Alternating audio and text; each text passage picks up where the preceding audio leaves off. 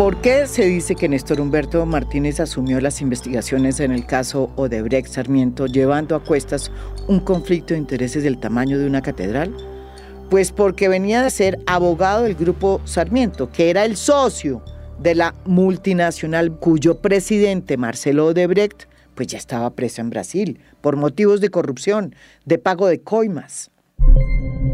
El empresario Marcelo Odebrecht, implicado en el mayor escándalo de corrupción de la historia de Brasil, salió el martes de la cárcel luego de 2 años y medio tras las rejas. Ahora cumplirá el resto de su sentencia de 10 años en régimen de prisión domiciliaria. Néstor Humberto Martínez fue elegido por 4 años para ser fiscal general de Colombia, pero renunció sorpresivamente a su cargo el 15 de mayo del 2019. Un año antes de que terminara su periodo. Según él, su renuncia no tuvo nada que ver con el caso de Odebrecht. Sin embargo, su salida tenía todo que ver. Oigan las razones que él esbozó el día de su renuncia. Este desafío al orden jurídico no será refrendado por el suscrito. Mi conciencia y mi devoción por el Estado de Derecho me lo impiden. Por ello, he presentado renuncia irrevocable al cargo de fiscal general de la Nación. En adelante, colombianos, los delitos permanentes del narcotráfico no podrán ser investigados por la justicia ordinaria y se juzgarán por la JEP con un sistema de beneficios, pese a que el colectivo social está amenazado como nunca por el cultivo y el tráfico ilícito de drogas. Y todo esto dizque en nombre de la paz. Desde que se creó el consorcio Ruta del Sol 2, Néstor Humberto Martínez ha sido casi de todo. Como abogado del Grupo Aval, conoció desde el 2015 el informe del controller de la concesionaria, Jorge Enrique Pizano, quien detectó cerca de 30.000 millones de pesos en contratos falsos. Pizano recurrió al abogado Néstor Humberto Martínez, preocupado por la manera como sus jefes en Corfi colombiana no le ponían atención a sus hallazgos. En varias reuniones, Pizano le demostró cómo era que funcionaba el mecanismo con que se estaba desangrando al consorcio. Pizano lo grabó diciendo que sus hallazgos podrían sugerir la comisión de graves delitos, entre los cuales podrían estar el del soborno. ¿Qué ha hecho? No. Mire todos los delitos que se han cometido. ¿Eso es de lo mismo? No. Soborno, lavado de activos, falsedad en documentos privados, administración desleal, abuso de confianza, estafa, hurto, agravado por la confianza. Sin embargo, Martínez decidió no denunciar nada ante la fiscalía y en una entrevista en Caracol dijo que no denunció porque no había pruebas. La gran pregunta que se hace Colombia, y esto no es político o jurídico fiscal, con todo respeto, es cómo usted en ese momento no denuncia eso ante las autoridades competentes. La respuesta está en las grabaciones que conocimos todos los colombianos el fin de semana. Yo le pregunto a Jorge Enrique, diga, ¿estos son coimas, son sobornos, sí o no? Y me dice, hombre, pues yo no tengo certeza. Pero esa es decir, él no tenía certeza de que eso fuese un delito de corrupción, de tal manera que uno no puede ir ante las autoridades a decir, mire, averigüen esto que parece ser que puede ser o no puede ser. No, cuando uno antes las autoridades dice esto es así. Sin embargo, miren lo que dice el propio Néstor Humberto Martínez en conversación con Pizano. Unas huevas. Esto es una coima, marica. ¿Cuánto vale esto? También fue el abogado estructurador del contrato de estabilidad jurídica que, según el Huberto Martorelli, directivo de Odebrecht en Colombia, fue sacado adelante en el Congreso a través de coimas. Dio concepto favorable como abogado de la adición que se hizo en el 2014 de la carretera Ocaña-Gamarra para que no se hiciera a través de una nueva licitación, que fue precisamente lo que se hizo. Por si esto fuera poco, participó luego en la campaña de reelección del presidente Juan Manuel Santos, quien luego lo nombró como ministro de la presidencia, le creó un cargo para él, puesto que ocupó entre agosto del 2014 y junio del 2015.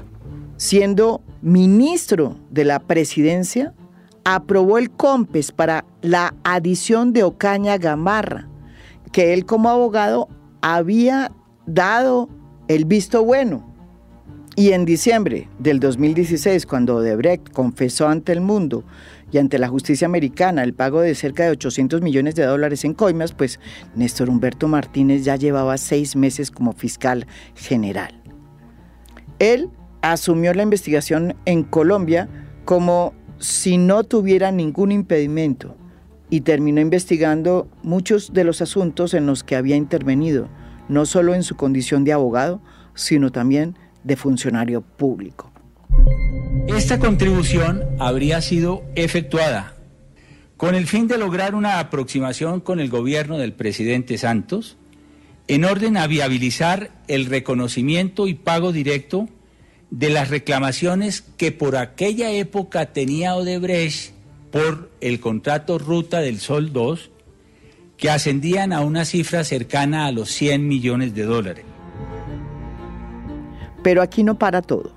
Cuando estaba en campaña para la fiscalía, para ser elegido fiscal, gestionó con Odebrecht el famoso acuerdo de papel, en el que Corficolombiana conminaba a Odebrecht a reintegrar al consorcio más de 30.000 millones de pesos por cuenta de los contratos fachada denunciados por Pisano, que formaban parte del mecanismo que se utilizó para el pago de coimas, dinero que nunca se pagó.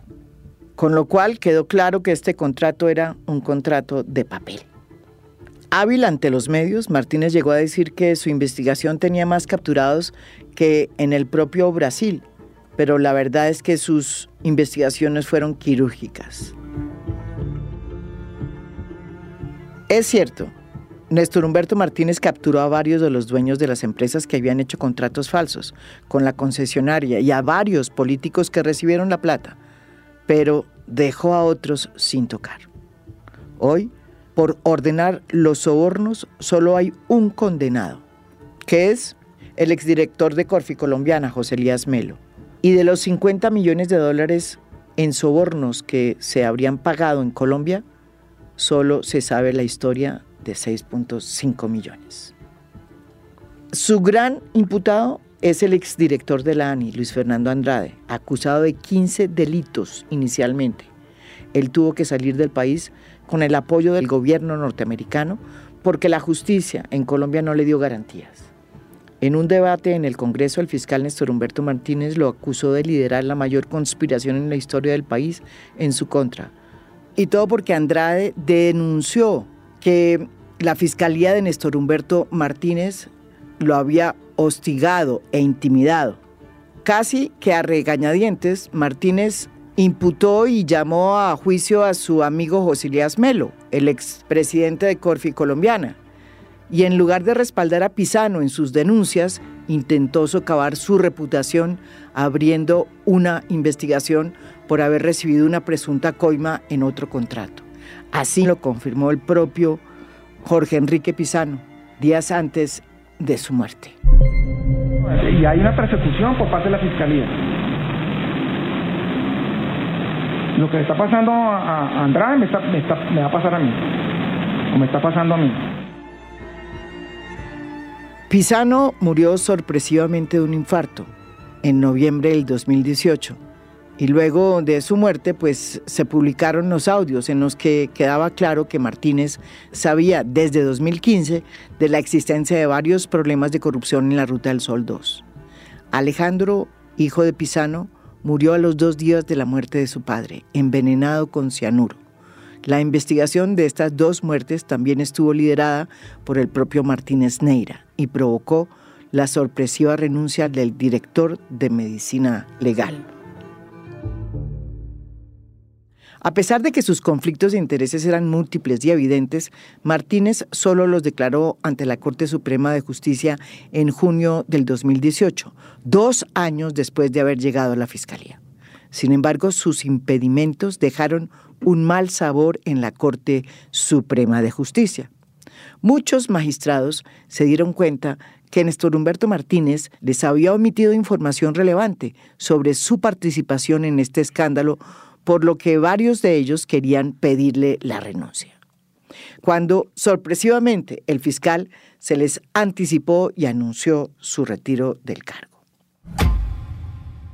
Néstor Humberto Martínez impuso la tesis como fiscal de que no se podía hacer ningún acuerdo con los brasileros ni con la justicia brasilera, como sí se hizo en el caso del Perú, en el caso de Panamá y de tantos otros países, incluidos los Estados Unidos. Ese acuerdo permitió que, por ejemplo, en el Perú, los exdirectivos de Odebrecht contaran la verdad a cambio de que les dieran inmunidad. En Colombia eso no sucedió. Y por el contrario, a los 3 ejecutivos que estaban en Colombia y que representaban a Odebrecht cuando estalló el escándalo, se les dejó salir a pesar de que tenían una orden de captura.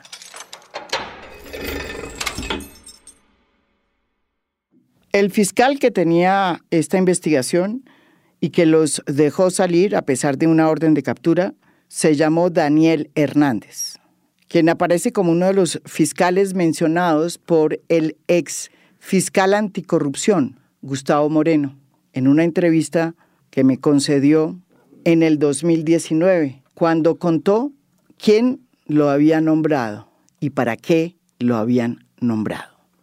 Y dijo que lo habían nombrado para hacer mandados. Uno de ellos, el mandado de Odebrecht. Usted me dijo que a usted lo nombraron para hacer favores. Para hacer mandados. ¿Pero qué tipo de mandados? Sicariato judicial. Y para hacer salir con antibala de unos y para joder a otros. Y eso no eran las espaldas de Néstor Humberto, María Jimena. Esto era con línea de Néstor Humberto, desde luego. Si la Fiscalía nos quedó debiendo, ¿quiénes son entonces los que van a pagar los platos rotos de este escándalo? La respuesta en el próximo capítulo. Esto es A Fondo. Mi nombre es María Jimena Duzán.